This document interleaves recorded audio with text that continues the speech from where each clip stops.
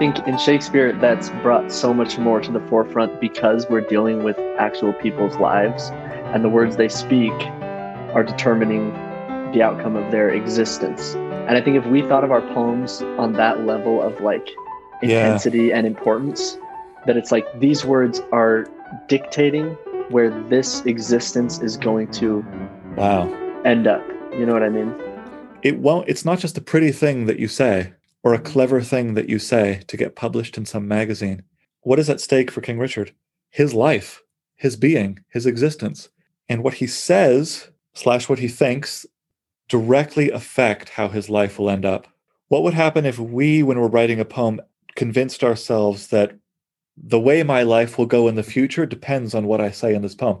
I am creating who I am as a person right now because of the decisions I'm making on the level of the line in this poem. I mean, it's kind of slightly counterintuitive, but I think probably true.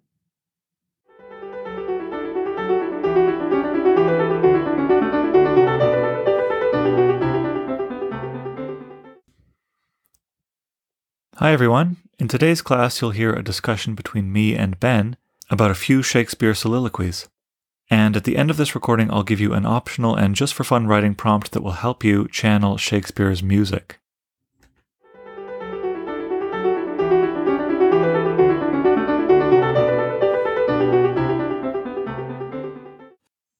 The quote of the day is actually two quotes of the day. The first is by the Shakespeare scholar Stephen Greenblatt. It's a quote I found, I think, in Greenblatt's biography of Shakespeare, and it's stuck with me ever since. It's simply Greenblatt's description of blank verse, the form that Shakespeare writes in mostly. Greenblatt says that blank verse is, quote, the dream of what human speech would sound like if humans were something greater than they are, which I absolutely adore. One of the primary pleasures that Shakespeare offers me is this wonderful, slightly paradoxical combination of speech that sounds so recognizably human, and yet is, as Greenblatt says, elevated in some way. This is what humans would sound like if they were a little bit better than what they currently are. It's imbued with a little bit more magic, a little bit more beauty, a little bit more order, but not so much that we don't recognize it as ourselves. In other words, Shakespeare reflects back to us a version of ourselves as who we could be, versions of ourselves that we could aspire to be, that we could envision ourselves one day becoming. I think it's very beautiful. The second quote of the day I referred to in the previous podcast in which I did a close reading of the Hamlet soliloquy. It's by Samuel Johnson, who says in his preface to Shakespeare that Shakespeare is to be praised because he gives us, quote, human sentiments in human language. It's a very simple thing to say. The eye could almost pass right over it and not stop. It doesn't sound, on first pass, very remarkable, like a very remarkable observation. But I think it's one of those things that's so obvious that maybe we can't see it. What does great literature give us? Human sentiments, human ideas, human feelings. It has to appeal to our humanity. It can't get so abstracted or cerebral that we don't recognize ourselves in it, that we don't recognize the human creature. How does it feel to be a human? This is what all great literature has to in some way address. This is what Shakespeare gives us, and he gives it to us in human language. As Greenblatt says, perhaps this language is slightly elevated, but it's colloquial enough to recognize ourselves in. And for more human sentiments in human language, let's go into my chat with Ben.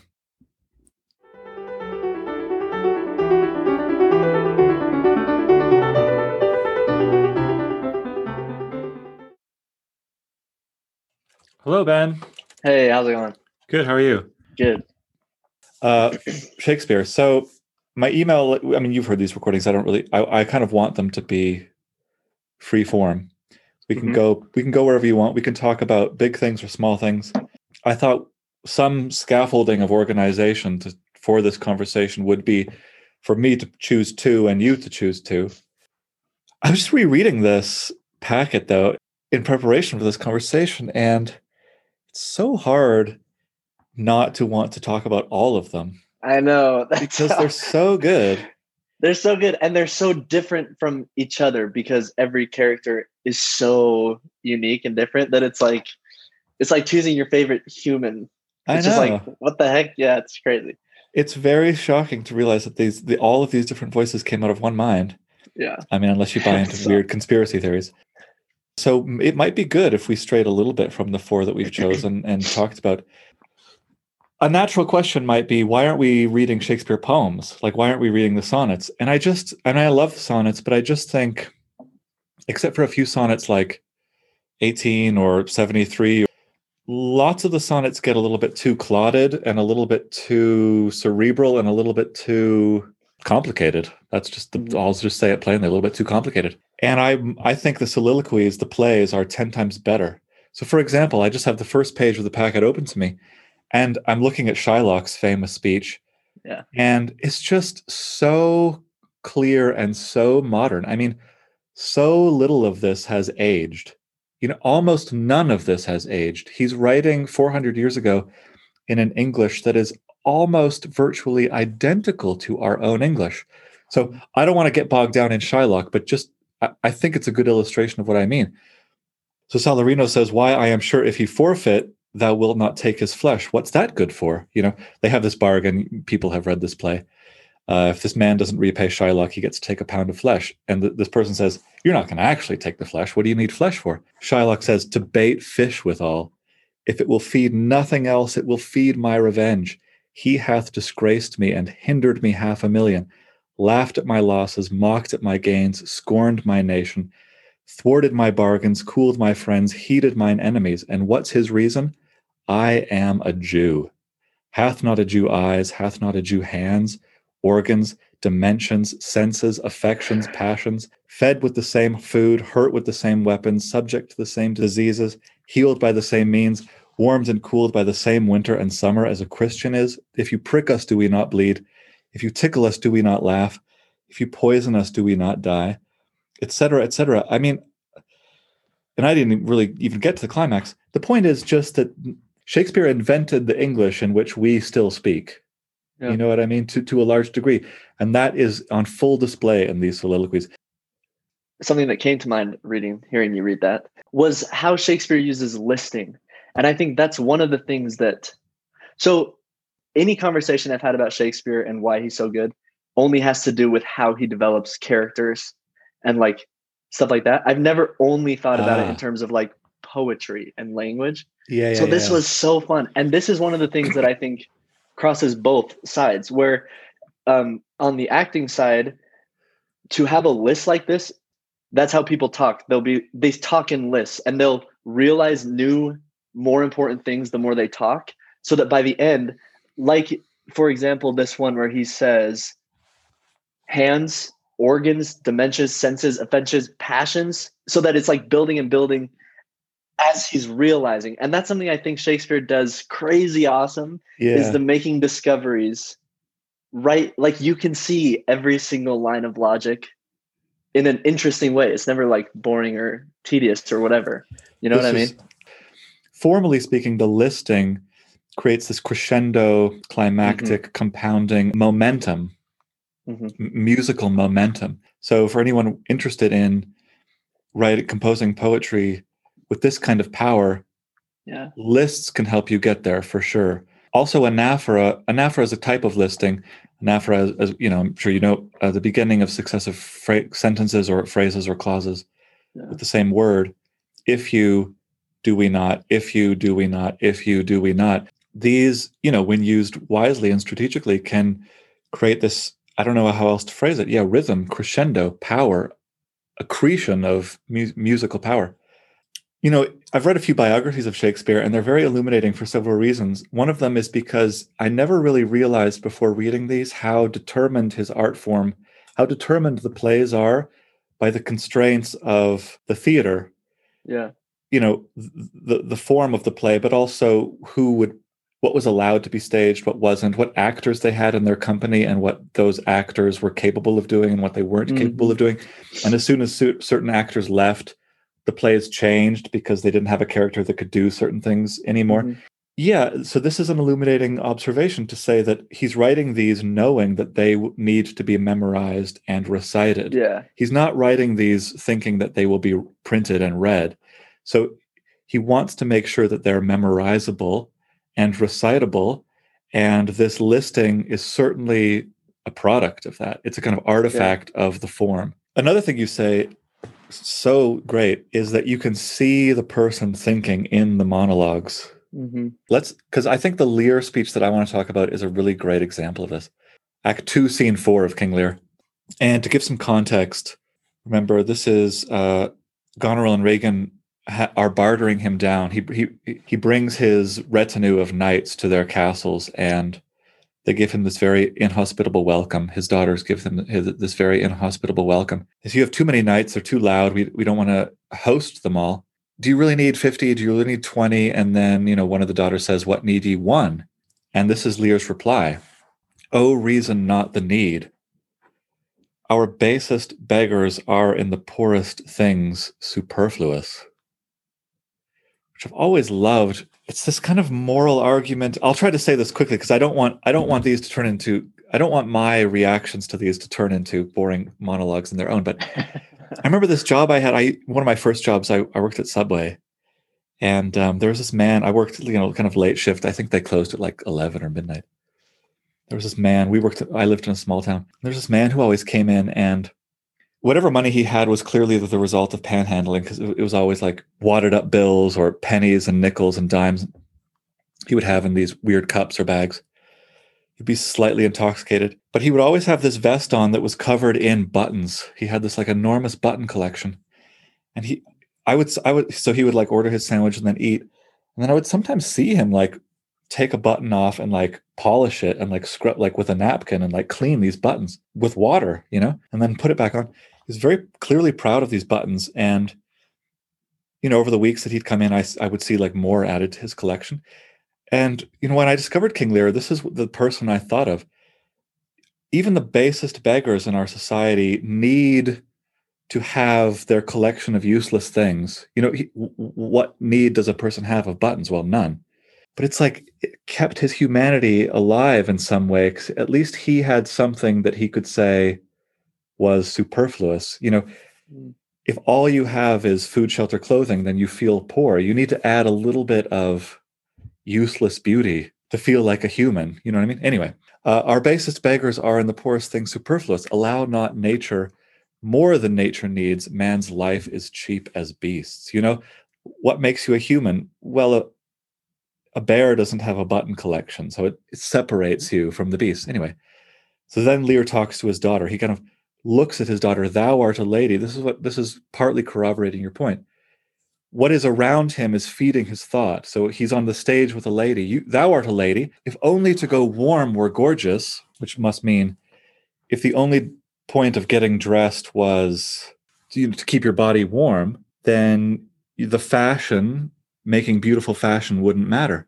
If only to go warm were gorgeous, why nature needs not what thou gorgeous wearest, which scarcely keeps thee warm. You're wearing this beautiful dress. Well, why is it beautiful? But for true need, you heavens, give me that patience. Patience I need. You see me here, you gods, a poor old man, as full of grief as age, wretched in both. If it be you, he's talking now to gods, if it be you that stirs these daughters' hearts against their father, fool me not so much to bear it tamely. Touch me with noble anger, and let not women's weapons, water drops, stain my man's cheeks. Know, you unnatural hags. And this is the part that corroborates your point about, you can tell that his mind is evolving as he's talking. The talking leads to thinking, and the thinking changes the subsequent talking. So Lear says, know, you unnatural hags, I will have such revenges on you both, that all the world I will do such things. What they are yet I know not, but they shall be the terrors of the earth. It's like, this is like one of my favorite bits of Shakespeare, because it's like, he's this poor old man, senile. He wants to deliver this verbal blow. He wants to say, I'm going to do, and then his mind, you can tell, kind of like, he can't think it. He can't get there. He falters. All the world shall, it's like stumble. I will do such things. It's like, I can't think of it, but I don't know what they are, but man, they're going to be bad. So it's this like mental interruption that's built into the soliloquy that helps to characterize Lear as this really sympathetic person who can't get as angry as he wants. I just love that as a moment. So just to finish the soliloquy, but they shall be the terrors of the earth. You think I'll weep? No, I'll not weep. I'll have full cause of weeping, but this heart shall break into 100,000 flaws, or ere I'll weep. O fool, I shall go mad. So even at the end of this kind of like harangue, he's like, I'm losing my mind. The thinking is part of the poem. I'm calling it a poem. It's not, the poem isn't the result of a final conclusive process of thought. Benjamin, please say something to take the mic away from me. Yes, I think that you end up somewhere you did not expect to go. And this is such a cool example of that, because you start with "Oh reason" and you end "I shall go mad." And it's like, he thinks he's starting out like, I'm going to talk this through logically so that you understand what I'm saying. And then at the end, he's like, I am losing my mind. I don't know what to do, just like such a huge transition. And you see every single step from there to there. I'd never noticed that before. I've read Lear, not many, many times, but a bunch of times. I never saw that in the soliloquy. Oh, reason, and then I shall go mad. Wow, it's like this wonderfully encapsulated process of going insane. Yeah, and I think it's cool too, because that all the world shall, I will do such things, that little like interrupting himself like he can't think. I think that starts to happen clear up when he's trying to talk to his daughter about like, he gets kind of distracted by her clothes, And he's like, and he realizes like, you're not even being kept for him. You're not even like modest. Yeah. And then he says, but for true need. And it's like, he's going to keep saying like, no, but let me just going back to talking about true need. Then he's like, you haven't, give me patience. I'm freaking out. Yeah, that's so right. And then that gets clear into this whole other prayer, which then just makes him get so impassioned and like enraged. Yeah. It's just amazing. So don't be, I think this was, this came up when we were reading Keats. Ode to a Nightingale, I think in particular, is embedded with a version of this where the speaker of that poem is asking questions he doesn't know the answer to and is kind of vacillating back and forth. Whatever Keats learned about that, he learned from Shakespeare, because Shakespeare does it even better. It's much more violent and it's much more condensed. And it happens 3 or 4 times in one soliloquy. And the extremes are more extreme. Yeah. Okay. Should we do one of yours now? Which one should we go to first? Sure. Richard or Prospero? Well, I think Richard could be part of the same conversation we're having, and Prospero would be kind of a shift to a new topic, probably. Okay. So which do you think would be? Let's go to first? Richard. Should it all be read out loud first without interruption? Maybe reading the whole thing and then talking about it. Do you want to read it? Sure. Well, wait. So King Richard has been rebelled against, and he's sitting in jail, right? And Bolingbroke, it is, I think, right? The rebel who has, quote unquote, usurped the crown. And Richard is in jail. And for the first time in his life, Benjamin, you probably remember this more than me. It's been a few years since I've read this. King Richard II, for the first time in his life, has had to come to terms with the fact that he is not a demigod. Yeah. He's a man. And that the crown that he's worn all his life, it doesn't really bestow magic in any particular way, right? Am I getting this context right? Yeah. And I don't think he's in jail yet, though. I think they just got back from their trip over to, where did they go? France? But he has been captured. I don't think so. I think this is before he even... I'm only remembering this from the movie version, so they might have changed some stuff. But he must see the end coming. Yeah, so he just got back from his little thing, and his friends are trying to tell him, like, hey, it's going to be okay. Like, we have people that could come fight with us. Everything's going to be okay. Yeah. And he's like, no, it's not going to be okay. Like, somebody rebelled against me. That's not supposed to be, like, allowed under God for people to do this. You know what I mean? It's funny you mentioned the movie version. Are you talking about the Hollow Crown, Ben Whishaw? Yes. Yeah, it's really good. I love it. It's really, really good. And he's on a beach. Yes, and that's why he recites this. But maybe in the actual original thing, he was already in jail. But I just am picturing him on the beach. No, you're right. I think what's happening here is that he sees his hold on power slipping away. Okay, take it away. Have you seen the Anthony Hopkins King Lear that they put on Amazon Prime? It is so unbearably good. That is so amazing. Yeah, we don't have time for this either, but I mean, Ian McKellen, I thought was great as King Lear. Mm-hmm. I'm teaching King Lear in the winter. I'm taking that from you. Oh, no way. 295? Yeah. Oh, Yeah. that's going to be great. I can't wait. I've taught that class a bunch of times, but I've always used Hamlet. And this time I thought, no, I want to do King Lear. So I spent a lot of the summer rereading King Lear and watching lots of productions. I wasn't shocked how much I loved the Anthony Hopkins version. How could he not be great? Yeah. He made Ian McKellen seem I don't know. He just like Ian. I watched it. I watched Ian McKellen after the Hopkins, and I could always tell that Ian McKellen was acting. Mm-hmm. Do you know what I mean? He's a great actor. Yeah. I said, he's an actor in a play. Man, you watch that Anthony Hopkins one. He's like, he is Lear. He gets so. Oh my God, is Lear. Yeah. So we're going to be watching. It's not going to be the same because we're not going to be all in the same room. No, but we will be watching. I had to restrain myself in 295. Like I kind of just want to watch all of that movie. Watching, if not all of it, lots of it. Anyway, yeah, okay. So, please read the soliloquy. No matter where, of comfort no man speak. Let's talk of graves, of worms, of epitaphs. Make dust our paper, and with rainy eyes write sorrow on the bosom of the earth. Let's choose executors and talk of wills, and yet not so. For what can we bequeath save our deposed bodies to the ground? Our lands, our lives, and all our Bolingbroke's, and nothing can we call our own but death, and that small model of the barren earth which serves as paste to cover our bones.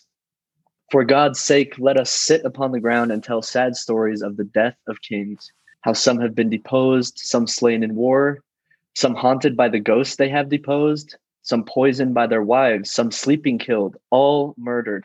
For within the hollow crown that rounds the mortal temples of a king keeps death his court, and there the antic sits, scoffing his state and grinning at his pomp, allowing him a breath, a little scene to monarchize, be feared and kill with looks, infusing him with self and vain conceit, as if this flesh which walls about our life were brass impregnable. And humored thus, comes at the last and with a little pin bores through his castle walls, and farewell, king. Cover your heads and mock not flesh and blood with solemn reverence. Throw away respect, tradition, form, and ceremonious duty, for you have all but mistook me all this while. I live with bread like you, feel want, taste, grief, need, friends. Subjected thus, how can you say to me, I am a king? Yeah, it's so great. It's just, like I said, I want you to do most of the talking, but just as a chunk of metrical language, it's so magically composed. But why? So I asked you, I gave you a packet of like 23 pages of Shakespeare soliloquies from all sorts of different plays. And this was one that you singled out that you really wanted to talk about. So what is it that strikes you so much about it? And again, this was so interesting because the reason I love this is just because Richard II is one of my favorite characters. But taking this alone was so cool because this is something crazy too. Okay. This may take a while to get out of my brain. That's great. We do have time. Because I never would have expected that you could understand why Richard II or like why Hamlet or why King Lear is so incredibly written by just like looking at one of their soliloquies or monologues. But it's amazing how every time a human speaks in Shakespeare, he gives you like an entire piece of everything going on with them, so that like you really can take this alone and recognize like a lot of the character traits of Richard that make me love him, but also recognize so many aspects of Shakespeare's ability to write that makes him so amazing. For example, here, one of the things I love about Richard is such an interesting character because he has like these two competing images of himself. On one side, he sees himself as literally God on earth. And he's like, I have all the power just because of who I am, the blood inside of me. So I am power. But now he's realizing like death has power over me. So I can't be God. God can't be just killed for no reason. And then it's so crazy how he's realizing not only me, but every single king. Like, how could I have missed this? Every single king has been killed. None of them have even like lived out the natural term of life. Yeah. So how could I have thought we were this other species of power? Well, no, and again, we have a little mini list, right? Let us Mhm. tell sad stories of the death of kings. Some have been deposed, some slain in war, some haunted by the ghosts they have deposed, some poisoned by their wives, some sleeping killed, all murdered. Love that bit, right? So Yeah. rhetorically,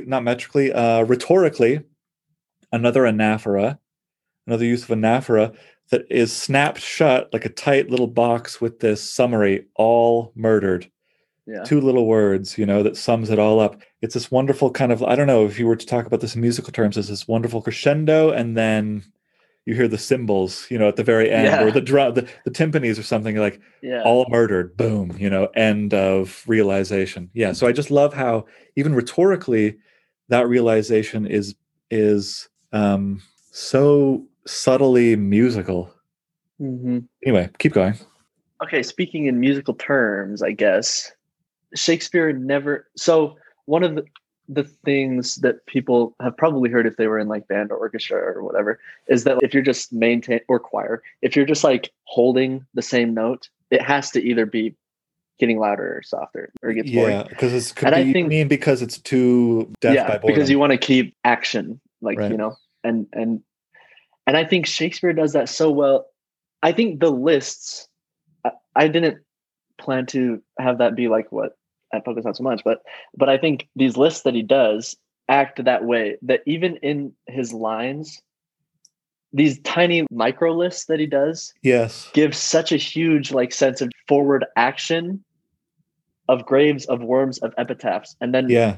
I taste grief, need friends. He just like does all these little tiny builds up to things, which works so well, like you said, to either lead up to like a cymbal crash at some point, or like what Lear does to lead up to just like complete silence and halting, or like at the end of this where he says need friends, and then it kind of fades in like an amen, kind of like an act at the end where he's like, subjected thus, how can you say to me I am a Yeah. king?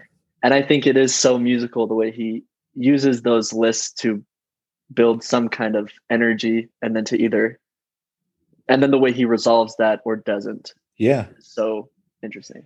It's so I could steal, and I have, two things as a poet myself from a soliloquy like this. You say this is the first time in Richard's life where he's realized something, to understate it, rather important. I am mortal. I think all poems. So you could ask yourself, maybe I'll zoom out a little bit more. Why in a poetry workshop are we reading such an old poet? How could he really teach us how to write lyric poems? Is it possible that even excerpts from plays out of context can teach us how to write lyric poems in 2020? Absolutely. I unabashedly think yes. How? Well, why is this chunk of writing so good? It's because it is the moment in Richard's life where everything before was one way and everything after is another way. It's a turning point. And I think to some degree, every lyric poem that lasts enacts this. Every lyric poem that lasts has to be about or reenact a similar moment. Now, it doesn't have to be on such a grand scale, like I'm a king about to be deposed. It can be, a lyric poem that you write about a memory when you were, I don't know, I'm just like spitballing here, 8 years old, riding a bike, you fall and hit your head and you think, oh, wait a minute, that could have been bad. And like in your 8-year-old vocabulary, you have this moment where you think, me too, I'm frail too, So every lyric poem I think needs to be a kind of bottled turning point where before that event that the lyric poem is about, things in the speaker's life were one way, and after, things were another way. As I revise my poems, I ask myself, is this true? And when it's not, the poem is usually weak. And when I try to fix that, the poem usually gets better. So that's one thing that Shakespeare constantly teaches me. Another is, as you say about the musical ending here, I have literally mimicked the structures of, many soliloquies, but even the ending here, this wonderful way that he has of piling the stresses. I live with bread like you. So I bump, bump, bump, bump, bump. That's 5 stresses in a row. I live with bread like you. Feel want, 2 more stresses. Taste grief, 2 more stresses. Need friends, 2 more stresses. So the second to last line and the third to last line of this poem are almost all stressed syllables. Bum, bum, bum, bum, bum, bum, bum. And then just as you say, the last line is this kind of wonderful, fading, quiet, denouement-esque, how can you say to me I am a king, where it all comes out in one breath. And the pent-up breath that we experience in kind of saying all of those stresses gets released in this kind of like, almost as if Richard is like, okay, breathing my last breath as king, and from now on, I'm immortal, like the rest of you. So beautiful. Where to now? I wanted to do Jailer's Daughter, which is a weird choice. I love that he chose that. That is hilarious. We can go there. Maybe we should go there now, because that would save Prospero for the end, which in a way would be fitting, I think. Yeah. So this is from totally underread, even I might say unread play, Two Noble Kinsmen. Yeah. As a play, it's a little doesn't hold up in any way to, the heights of, Lear or Hamlet or the high comedies or the histories. But I've always loved the soliloquy of the Jailer's Daughter. I think the soliloquy of the Jailer's Daughter this is late Shakespeare. This soliloquy proves to me that Shakespeare has not lost it, has not lost his magic. Why do I love it? This is all you need to know for context. It's spoken by the Jailer's Daughter. And Palamon, this man named Palamon, is imprisoned. The Jailer's Daughter is watching, the prisoners, and is in charge from time to time with keeping watch over them. And she's a teenage girl, this young girl. And I'll quickly list why I love it. It's such clear language. It's such conflicted language. I love, like in the Lear speech, how we see the speaker have one idea and then the opposite idea almost in the same line. Shakespeare is so good at embodying human contradictions like this. And the presence of this contradiction makes this speaker, I've never been, how old is this girl? I don't know. I've never been such a person, but she seems alive, totally alive to me, totally real and believable as a human because of this contradiction. So I love the contradiction. I love the clarity of language.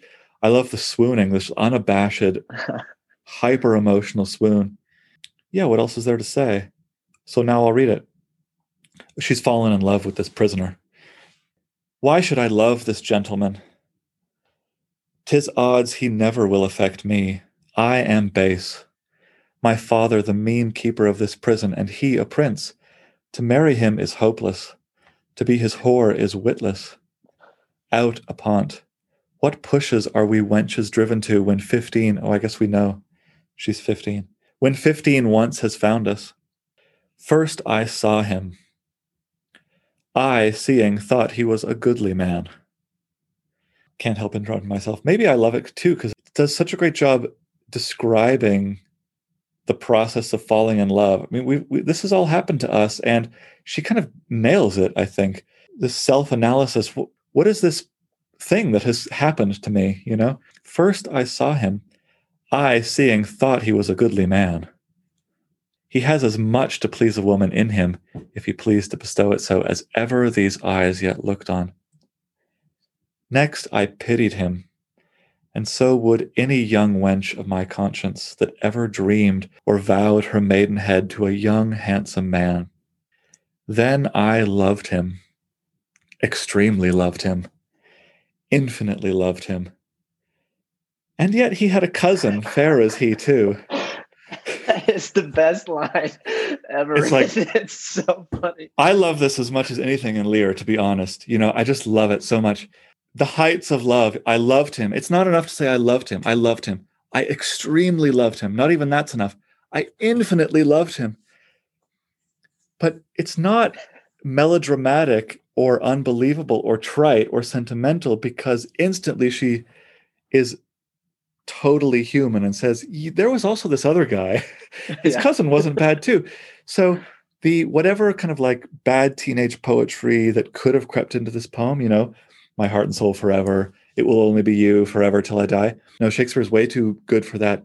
Instantly, all of that is undercut and prevented by this totally human.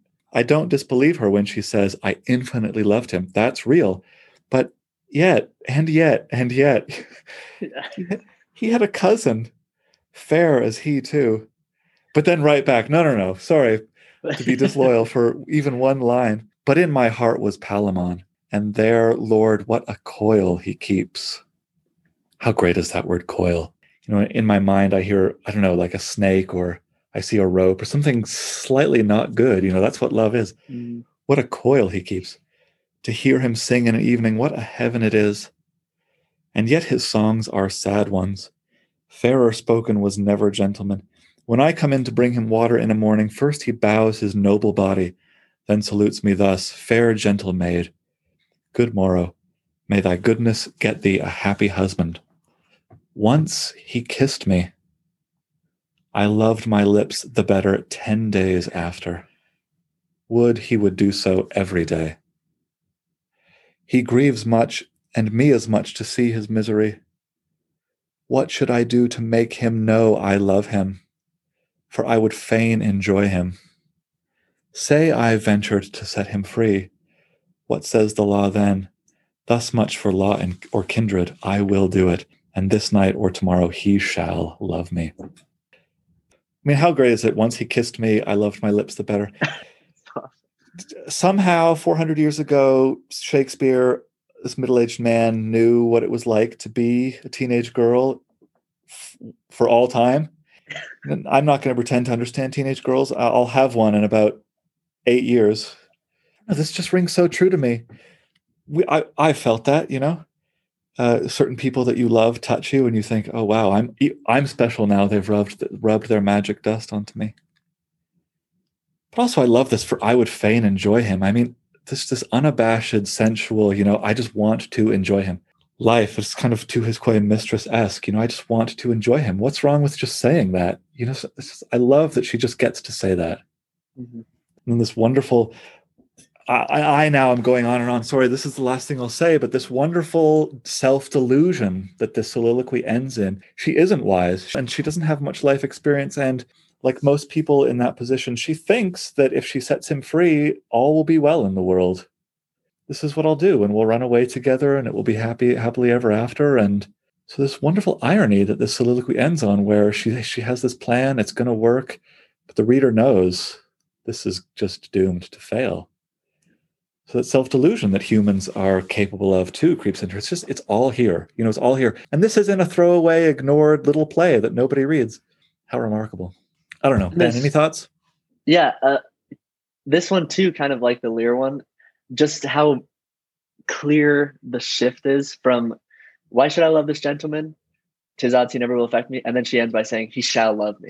Right. She talks herself up off of where she starts out trying so hard to just be in the real world, take things at face value, but then she talks herself up into this whole elated, and then she dreams away at the end, So that's and you're right. It starts quite self-aware. I'm base. He's a prince. This is doomed. Mm-hmm. It ends in the solemn vow. No. I will make this work no matter what. This will work. Uh-huh. So wonderful. It's totally 180. Yeah. And how do we get to this 180? This is a poetry lesson for us too. I mean, great poems, lyric poems, or if you're a writer of fiction, the process of your speaker in your poem, the process of thinking has to shift. The thought that the poem starts with has to become a different thought by the time the poem is over, or your character has to become a different character. And it's also interesting in this how I guess that ending with he shall love me is almost a third move, because first she says, why should I love him? But then, I don't know, a few lines up from the bottom, when she says, what should I do to make him know I love him? And then, so it's like she gets these little objectives and goals until the end when she's just like, he's going to love me. He's going to fall so hard in love with me, And so that's just so human and so just amazing that he wrote all of those little shifts of thought, This needs to be underscored. It's so believable because it's so gradual. Mm-hmm. All I want is to see him. First, all I want is to see him because he's so handsome. And then all I want is to hear him sing. And then once he kissed me and, wow, that was good. Can I have more of that? And then it's like, all I want is for him to know how I feel. Mm-hmm. Bit by bit, small step by small step. It wouldn't be as persuasive or as human, like you very wisely say, if it started, oh, this is hopeless. this isn't a match that will never work. And then instantly to, oh, I don't care, I will make it work. So we can embed this same thing into our own poems. Not all turns in all poems have to be 180. This is 180. He'll never love me to he shall love me. But if you are writing a poem in which it ends in a way that's kind of the opposite from how it starts, yeah, this is a good technique to keep in mind. Make sure that you're from the start of the poem. Don't wait till the end to kind of start the turn. Put in 20 mini turns along the way. Prospero? Well, yeah, I think the general idea that I love about this, and I think it is something that you can see through so much of what Shakespeare does, is that he uses it, like you were saying before, he's so aware that he's writing for a specific end goal, which is the performance of the work by human bodies on a stage. Yeah. But it's so cool how you can see that he uses that not only to his advantage in creating these emotional things that he can imagine people saying, but also to allow the words and the poems to employ that medium as its own whole metaphor to further the argument that he's writing, And he does that so often where he pulls away the veil in front of the audience and just reminds them remember how this isn't real? Do you remember this? How really you're just listening to people talking, saying words. It's like he is writing for the theater, but he wants you so badly to just focus on the words he's writing, And so he keeps reminding you to do that. And I just think that's really awesome. Maybe The Tempest is the most obvious. I mean, maybe Hamlet is the most obvious, but all those comedies where people are dressed up and pretending to be other people, wink, wink, or... well, and you have a monologue in here from All's Well That Ends Well, is it? Where she says, women shouldn't be giving the epilogue. Oh, it's, As You Like It. As You Like It. Yeah, so same thing, yeah. So she steps out of the costume and says, as an actor, I will now say. So that's a kind of direct, very direct. But even in the histories, there are moments when Prince Hal puts on this toy crown and pretends to be king for a while. Mm-hmm. This is a great point and after we talk about this, maybe we could circle back and ask ourselves how this could translate into poetry on a page. Is this, could you say that he's using the environment, he's using the rhetorical situation of being in a theater to inform how his lines are experienced. Yeah. And maybe or maybe not, that's something that we as writers on paper can do our own versions of. Love to hear your thoughts on that. But yeah, take us to this bit of Prospero. Okay.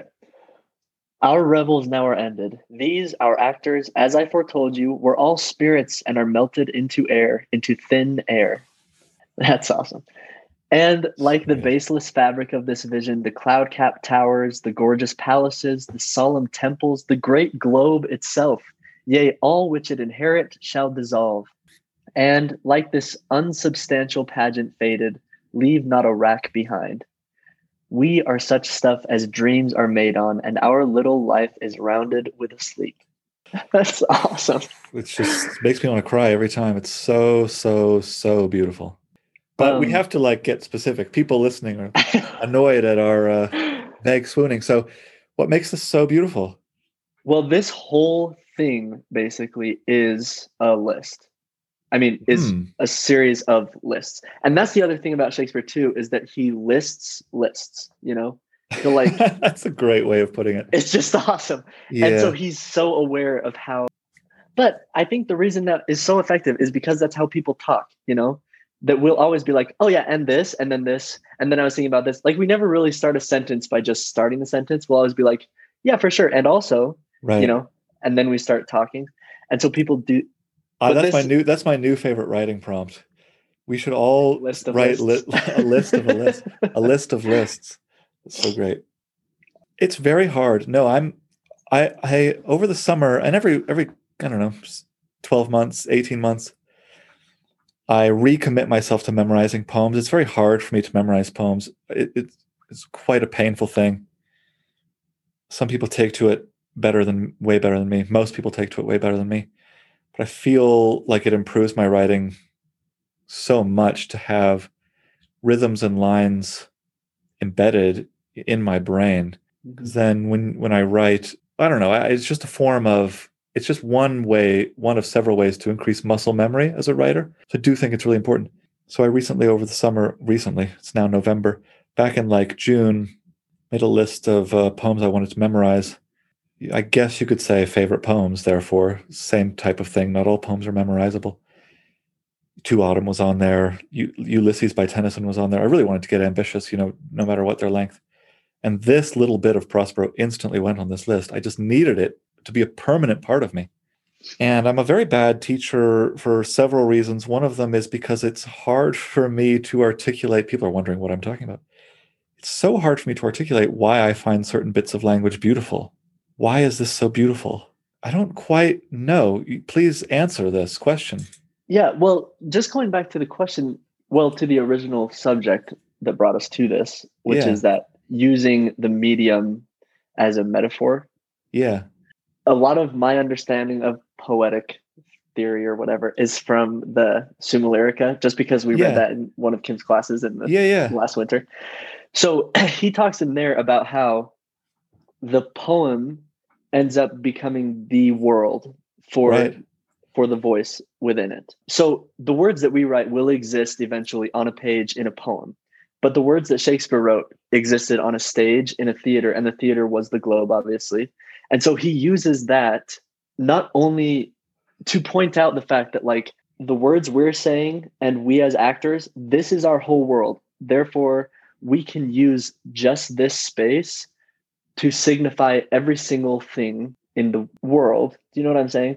And we can do, I think, the same thing if we become aware that the poem is the world. So we can move within that world in the same way. Yeah. Just the reason I'm saying this is because he builds in this list, from the towers to the palaces to the temples. So becoming almost like sacred more, and then to the whole globe, which is just this little tiny theater that they're in, But the globe itself, obviously also the whole world, becomes so sacred to him. Yes. You know what I'm saying? This is very helpful. I want to respond to that in a way that will look like I'm zooming way out.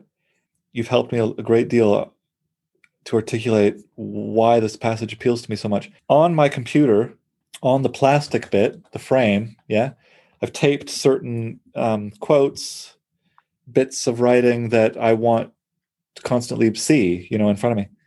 One of them, I admit this is slightly tangential, is this wonderful bit by Yeats in a letter. Yeats in a letter says this. So I'm literally now reading off the plastic bits of my computer. Yeats says, "Do you suppose for one moment that Shakespeare educated Hamlet and King Lear by telling them what he thought and believed? As I see it, Hamlet and King Lear educated Shakespeare. And I have no doubt that in the process of that education, he found out that he was an altogether different man to what he thought himself and had altogether different beliefs," which is one of the best things I've ever read.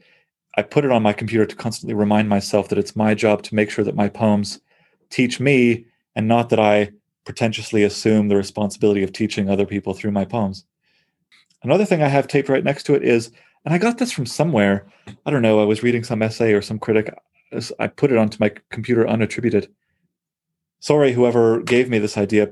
It's just a simple question that I want to think about when I write poems. And the question is it, meaning the poem that I'm working on at any given moment, is it a model of the world? Is it a model of the world? I think you can't say universally that all poems do X or Y. Poetry as an art form is constantly defying expectation or genre or rules. But I do think if you go through any great anthology and look at poems that have lasted, they present, no matter what they're about, no matter what their style, no matter who's speaking, long or short, they find a way, if it's about a red wheelbarrow, if it's about a Trojan War, it doesn't really matter. They find a way to embed into the poem a kind of system to describe the world, a model of the world. The world, to me, is X. This is the world. This is what I think about the world, the place that we live. Is it a model of the world? I want my poems, this is aspirational, I have not necessarily achieved this. I want my poems to make implicit or explicit arguments about the place that we live, about human life. Why do I find this so beautiful? Probably one reason, as you say, is because it's an extremely explicit meta-theatrical analogy. It is one of the most beautiful models of the world that I've ever come across. It literally models a world, the theater, but in doing so, metaphorically models the cosmos, you know? People that we love die and turn into air, thin air. And yet, you were saying about the temples, their sacredness, you know? This is a beautiful place. So we look at the world and we see cloud-capped towers, we see gorgeous palaces, we see solemn temples. The globe is great. The great globe itself is great. It's a great place. But you can still say in the same breath, in the same soliloquy, that it's in some way baseless or ephemeral or fleeting.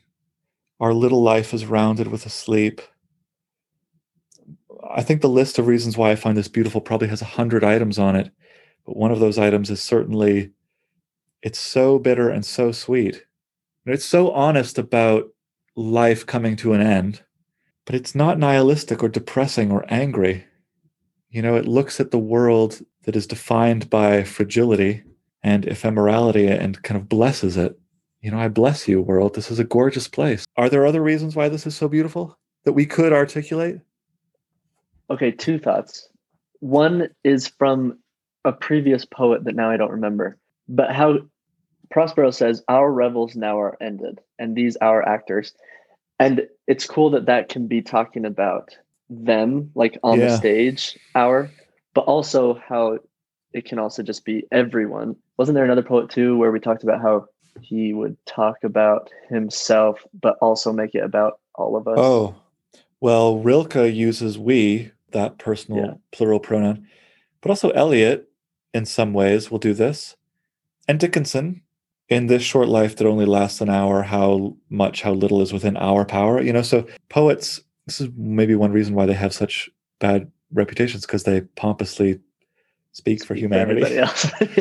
But so you're saying Shakespeare does this too.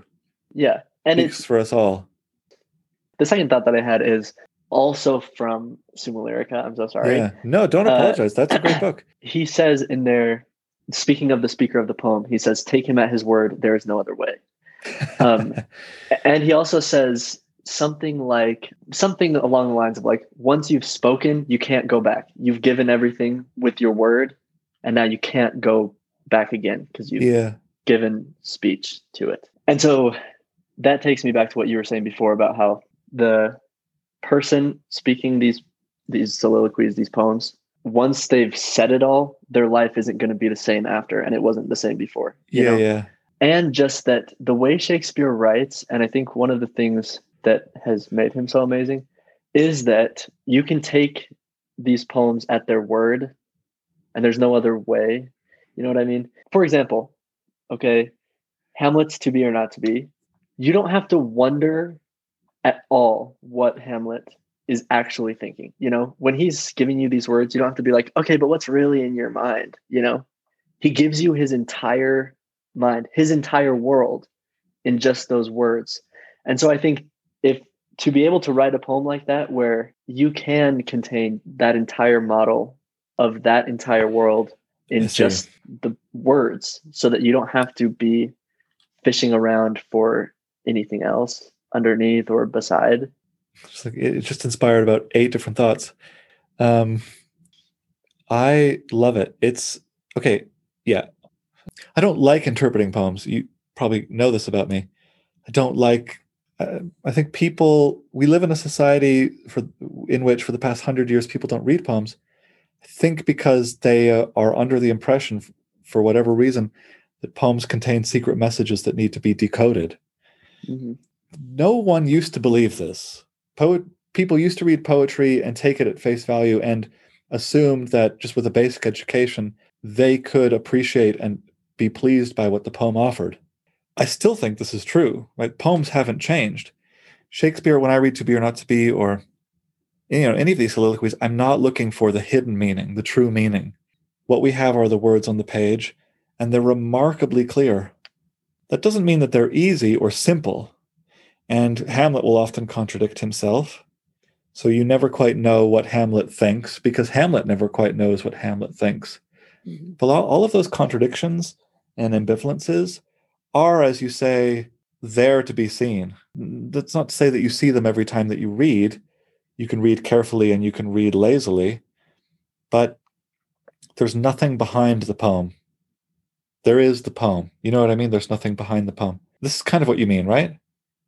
Yeah, totally. And it's so cool that Shakespeare wrote these poems and put them into people's voices as if, I mean, he rose our ability to see the power of language by making this language the way normal people communicate. yeah. You know? And I think that's just really awesome. Harold I don't know Bloom, if that actually connects to what you were saying, but it does. It absolutely does. And it connects to the previous point that you made. Harold Bloom got a lot of flack for calling his book on Shakespeare The Invention of the Human. He has this very provocative thesis that Shakespeare invented the human. He's very emphatic that he does not mean this literally. He's not an idiot. He just means that Shakespeare showed us with such permanence and clarity how humans have always thought, that now when we think about the way that humans think, we think about Shakespeare. It's kind of crude summary of his point. Shakespeare encoded into these soliloquies so vividly what it means to be a thinking human that he wrote the book on thinking humans. Shakespeare did. The Alan Grossman point about this is what good poems do. Good poems start writing. Good poems don't write. You know what I'm saying? Good poems begin. They begin with a thought. My heart aches and a drowsy numbness pains my sense. Once the poem has said that, that's the start of the poem. It can't go to a redo. Mm-hmm. So thought B has to be a natural outgrowth of thought A. And thought C is dependent on thought B, right? Mm-hmm. Et cetera, to the end of the poem. So this is, to use Frost's metaphor, a piece of ice on a hot stove rides its own melting. I think that's so gorgeous. Yeah. So you don't know where the piece of ice will end up at the bottom of this. I guess it's like a slightly slanted stove. Yeah. The ice is running down. But it will depend on the start of the journey, and you can't go back. So how do humans think? They think, and then they have a thought that's based on that thought, then they have a thought that's based on that thought, and they go in circles. Maybe they go in circles, or they go in kind of linear, semi-linear paths. But as poets, we have to make sure that we are A, surprising ourselves into new territory, and B, making sure that the ends of our poems are authentic and surprising outgrowths to the beginning of our poems. I don't know. Maybe I'm wrong. Maybe this is a dead end. No. I mean, this is the jailer's daughter, right? It's like, yeah, he could never love me. I'm base. You have to start that way. But he could have had the jailer's daughter say, I watched the prisoner for a long time, and after doing that, have concluded that he will love me. No, she talks. She doesn't know where this talking will lead her, but the talking makes her believe things. She literally talks herself into beliefs and opinions, and you can't go back on that talking. Once you say an idea, it's there. Mm-hmm. It's out there. And it will affect future ideas. No, I think that's totally awesome. And I think in Shakespeare, that's brought so much more to the forefront because we're dealing with actual people's lives, and the words they speak are determining the outcome of their existence. And I think if we thought of our poems on that level of like intensity and importance, that it's like these words are dictating where this existence is going to end up. You know what I mean? What a great place to end. I'm going to write this down for my own sake. Let's see if I can accurately paraphrase this, and you will correct me. I'm more sensitive than most to the pretension of the poet, and I have this very anti-pretension reflex. And yeah, it's just a poem. We should be able to laugh at ourselves, but I still don't think we take poetry seriously enough. What would happen if we took it this seriously? King Richard II, what he says in that moment will affect how his life turns out. It's not just a pretty thing that you say or a clever thing that you say to get published in some magazine. What is at stake for King Richard? His life, his being, his existence. And what he says / what he thinks, these are kind of versions of the same thing in some of these Shakespearean monologues, directly affect how his life will end up.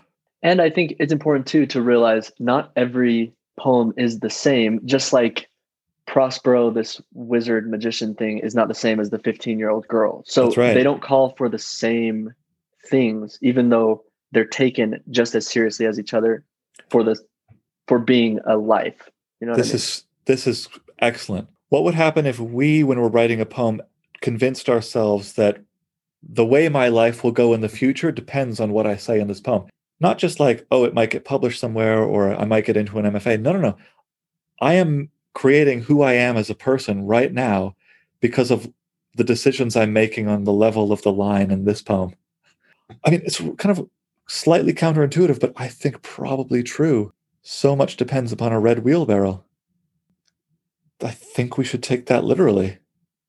So much depends upon this poem that you're writing. Write poems as if your life depended on it, literally. Benjamin, exactly as you say, that doesn't mean that every poem has to begin, my heart aches and a drowsy numbness pains my sense. This is a matter of life and death. No. Write poems about silly things that happen to you. Write poems that are slightly facetious or comedic or ironic or humorous or lighthearted. But you're absolutely right. Make sure that to the speaker in the moment of the poem, they are a turning point. Mm-hmm. It can just be about a red wheelbarrow if you want, but the speaker has to be convinced that so much depends upon this thing and this moment and this utterance. Because if the speaker doesn't feel like so much depends upon it, the reader won't, It's a conclusion. I feel like, I'm not going to probably keep this in the recording because it's quite pompous, but maybe it's not pompous because if this could only happen through dialogue, we have arrived at the end of this conversation in a place that I never could have I never could have arrived to this place on my own. You know what I mean? And it's the talking of you and me back and forth that has changed our thinking and then changed our subsequent talking and then changed our subsequent thinking. And now I'm thinking, yeah, I want to start writing poems as if my life depended on it in a kind of like literal way. Yeah. And I think to take a poem seriously enough to think, even if my life doesn't depend on it, your life poem is it, this is your whole life. And you're like giving it everything it is and everything it has. And so to take that seriously as if it was your own life. Yeah. To imagine God creating things as half-heartedly as sometimes I write an English poem. It's just like, that maybe is a little too far extreme, but I just think like we should care about what we're creating. And Shakespeare obviously did, We absolutely should see these people as just silly little poems he was writing. He saw them as people. Let me say one last thing. Hamlet uncut takes about 4.5 hours to stage. He knew when he was writing this, Shakespeare must have known that this is not a stageable play, that it would have been cut for performance. He must have known this. And it always has been cut. It's very hard to get into an uncut live performance of Hamlet. The fact that he wrote it as is proof to me, just like what you said, Benjamin. He wanted it to have a life as an autonomous thing. He didn't care that on the stage it would have to be cut. He didn't care that maybe it couldn't live, embodied in the way.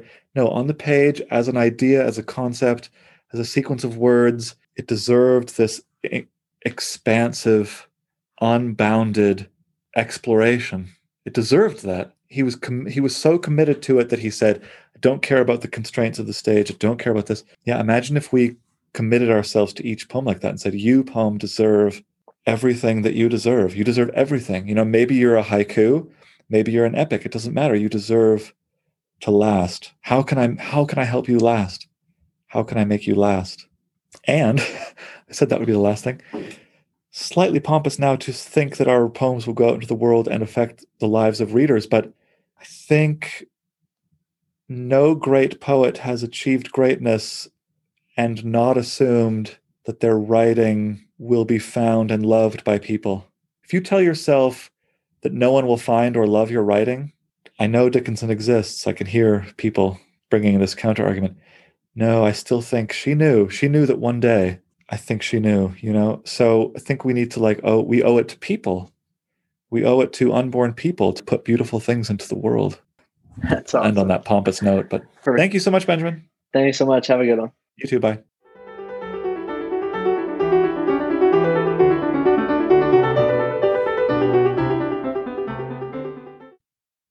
Now for the writing prompt.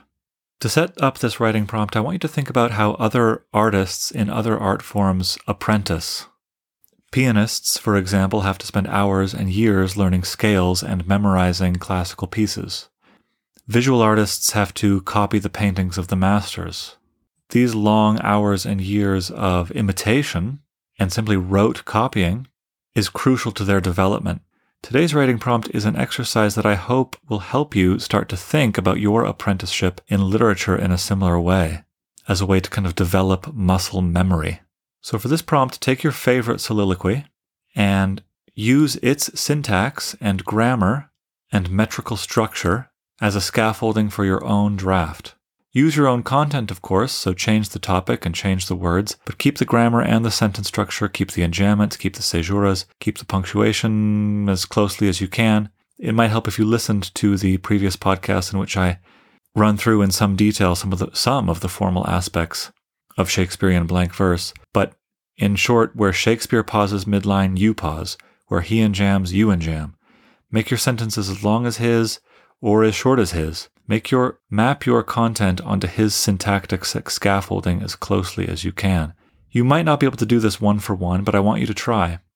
Like I said, the purpose of this exercise isn't necessarily to get a draft of your own out, although that might happen. I think primarily the goal is just to convince you that this exercise is worth repeating over and over and over again as a way to kind of develop muscle memory and learn how poems are put together. It might, just as a side benefit, also help you create a draft of a poem to work on, to take in whatever direction the draft invites you to take it. But for now, just focus on making your brushstrokes as close to Shakespeare's as you can, or making your fingers move on the keyboard as closely as that recording that you're listening to does. Of course, Shakespeare has been the subject of many, many poems of adoration throughout the centuries. One of my favorites is this poem by Matthew Arnold, called simply Shakespeare. Others abide our question. Thou art free. We ask and ask. Thou smilest and art still, out-topping knowledge. For the loftiest hill, who to the stars uncrowns his majesty, planting his steadfast footsteps in the sea, making the heaven of heavens his dwelling place, spares but the cloudy border of his base till the foiled searching of mortality. And thou, who didst the stars and sunbeams know, self-schooled, self-scanned, self-honored, self-secure, didst tread on earth unguessed at, better so. All pains the immortal spirit must endure. All weakness which impairs, all griefs which bow, find their sole speech in that victorious brow.